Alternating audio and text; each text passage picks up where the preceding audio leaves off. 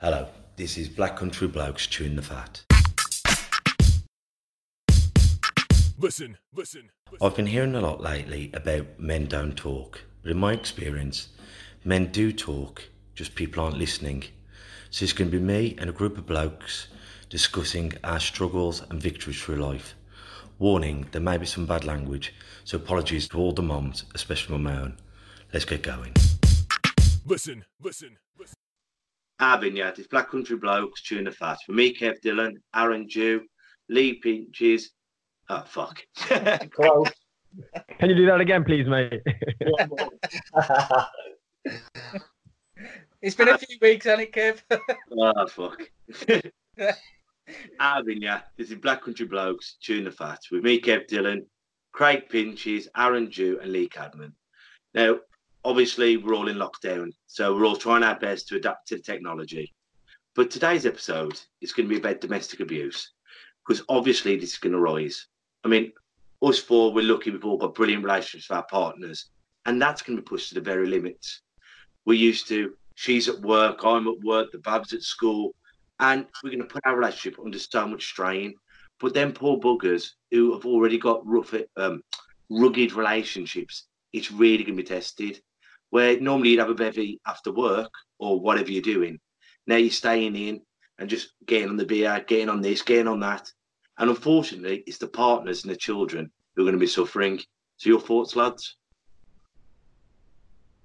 I mean, my initial thought with the introduction, and this isn't faulting you at all, but I think it's just a natural way of looking at things. It seems to have been introduced from a perspective of the man being the domestic violence, what would you call it? Perpetrator, we'll say, instigate it, yeah. And I think that is like a generalization of to me a pre-misconception, whereas the man is always. I mean, you see on the TV as well, don't you? When the adverts are on the radio, it's always from like the female being the victim point of view, and this is not. I don't condone anything, of course, but I think it's important to note as well that, you know, this could be man and woman being the victim or being the perpetrator. And like I say, Kev, that's not to pick a fault out of your intro. I just picked up on that, and it always seems like it's it tends to be from a man's point of view being the abuser, basically. Does that make sense? That's absolutely bang on, because I've known people in those relationships.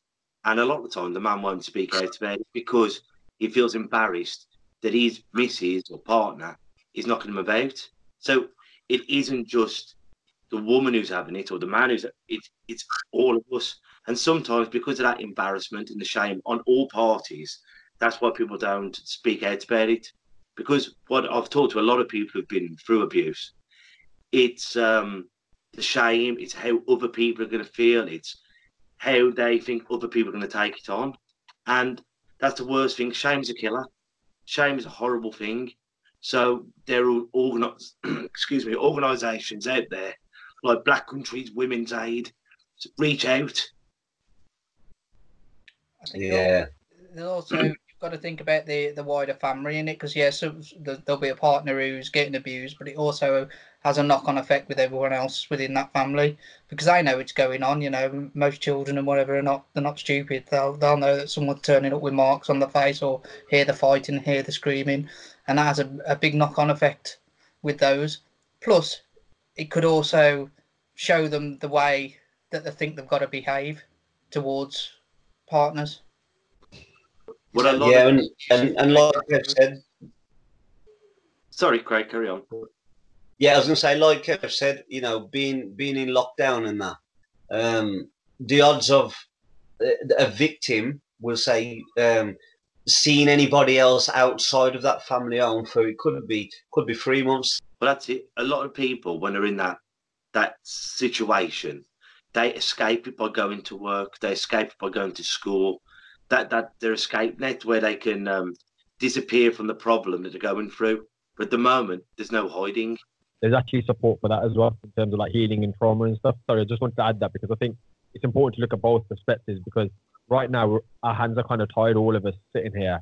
Our hearts are bleeding, hearing all this stuff. But what can we do now if somebody tunes into this as one, either an abuser or somebody being abused. And I think because of the isolation thing of the lockdown, we think, well, if I leave him or her, where do I go? Where can I go? And unfortunately, that's a horrible place to be in, isn't it? When you're thinking, I can't even go to the shops, never mind move in with someone.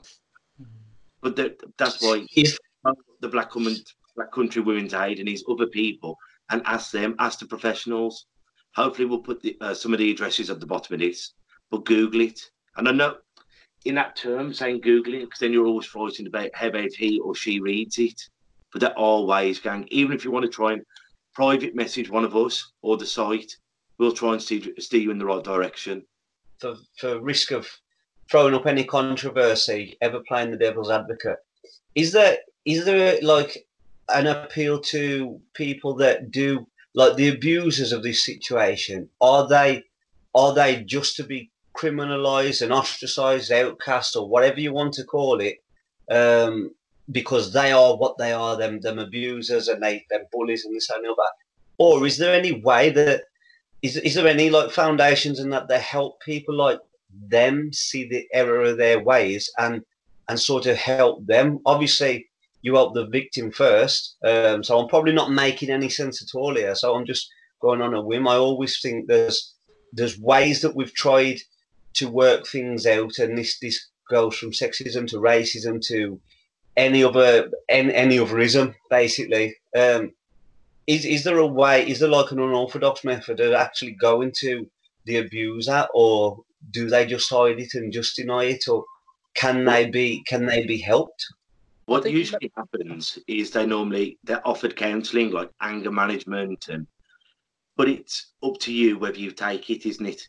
And unfortunately, I think like if it's my little girl or my mother or whatever, or one of yours, you'd want the person locking up, but often locking them up doesn't stop the problem. So a lot of this it's learned behaviour.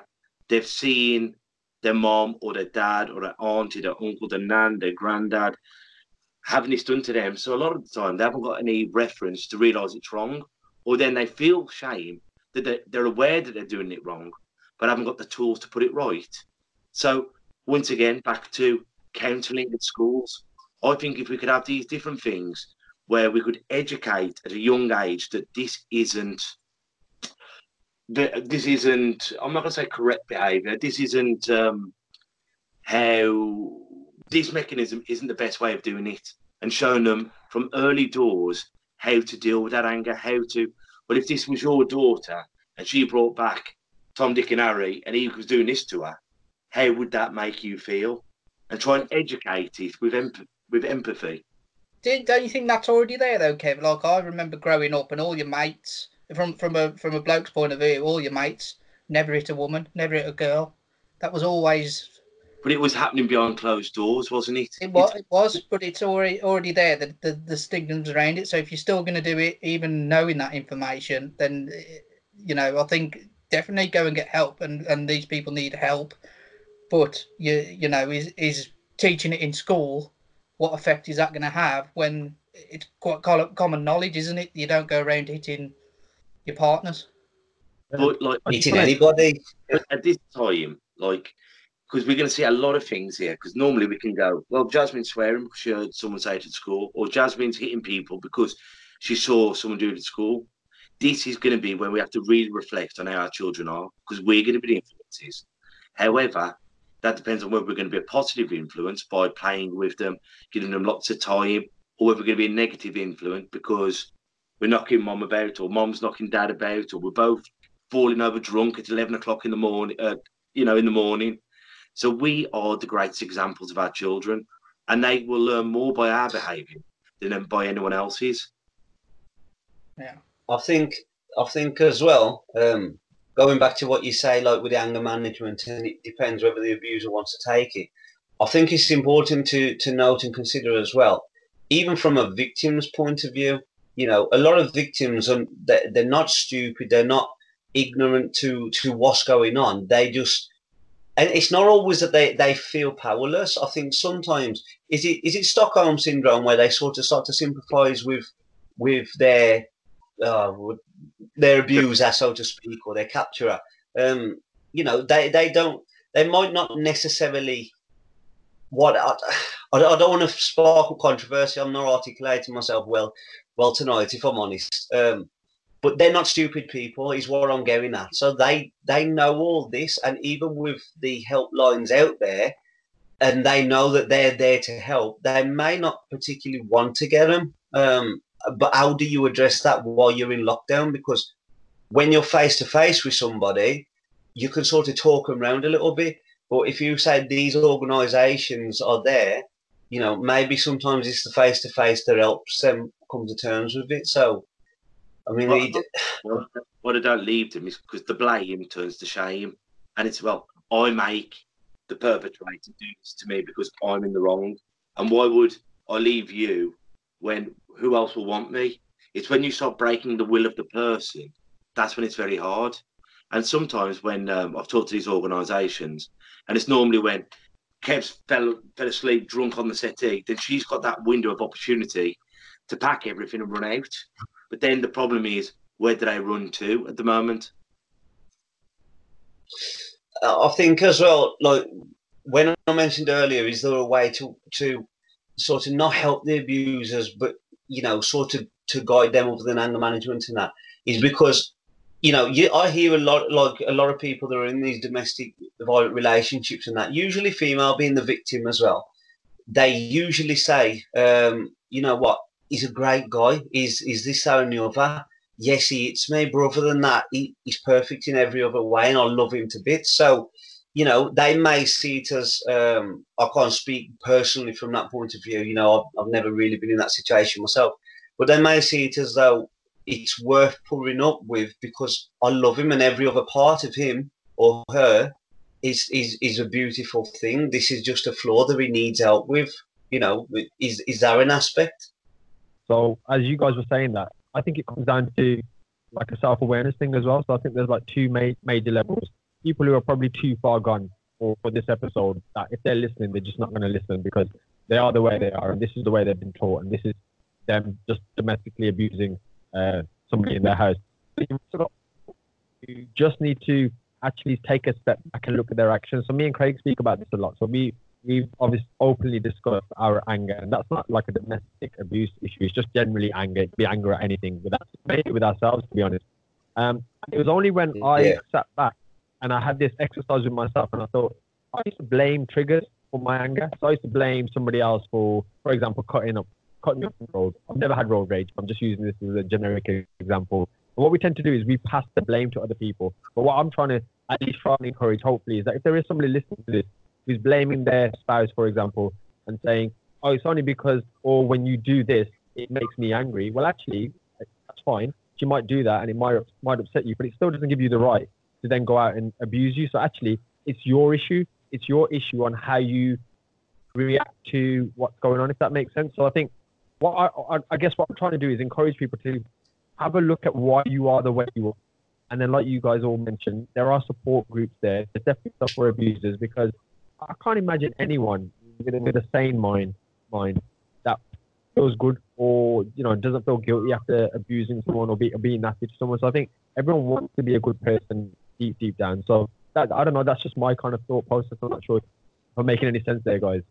No, I think that's bang on. I think sometimes what we get mixed up with is we put our moral compass onto other people as well, because a lot of times you do stuff and you think you're doing it for the right reasons, and until it's pointed out and you have a look at yourself, not blaming anyone, look back and think, well, if that was on the other way, how would that make me feel?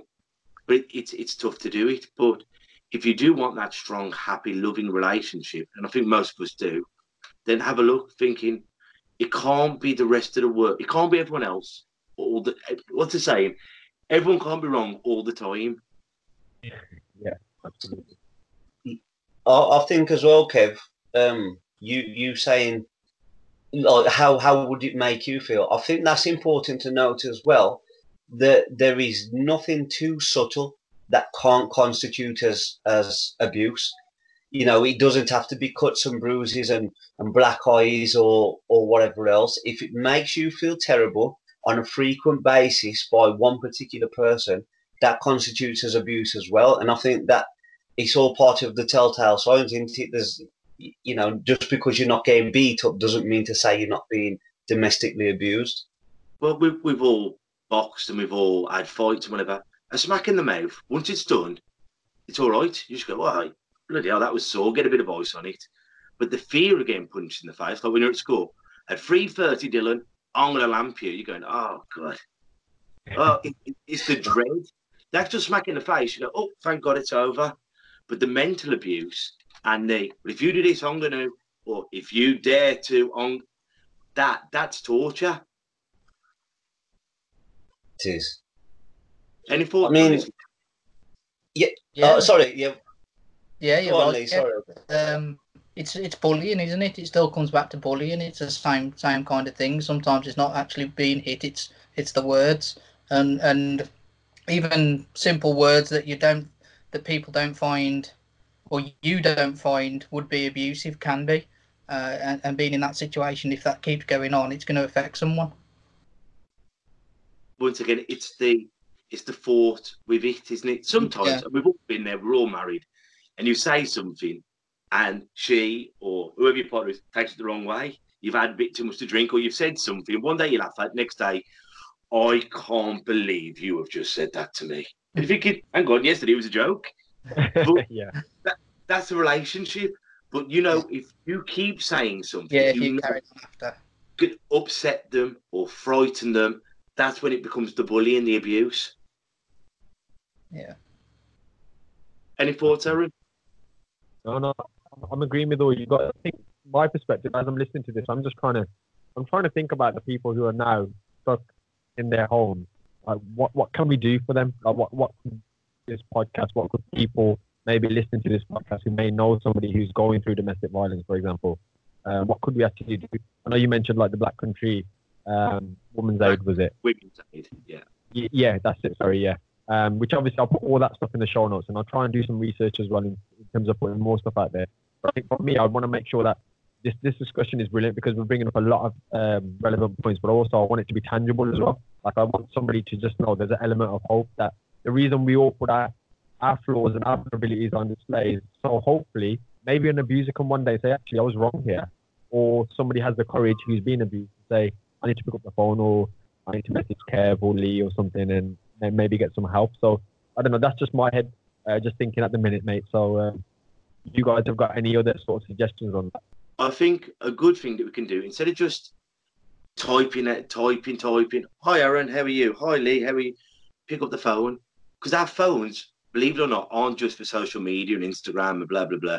They're for phone calls. And sometimes hearing someone else's voice gives away so much. So many messages are lost on the keyboard that you pick up in the voice tone and going, I'm all right. Well, Bert, you don't sound all right. Well, actually, me and Kate had another row. So phone up, FaceTime. So if you see Kev and he's got marks on his face, listen, I've walked into the door, but start seeing it, start picking it out, and don't feel like you've got to go around the house and set about the perpetrator, because we don't want that. But maybe reach out on their behalf, help them if they don't help themselves, because you'll probably lose them as a friend at first. But once they've been able to move on and everything comes back, maybe they'll welcome back into their lives. Or maybe they just want that phone call of going, you know what, Craig, you stopped me from doing something soft. If you hadn't phoned me, I might have done something. I think with any kind of deal like this, I think you're treading on eggshells every time, aren't you? Because I'm not trained in dealing with it at all, but I've got ears, and I'm willing to listen, and I've also got a mouth that I can keep shut, believe it or not, when I need to.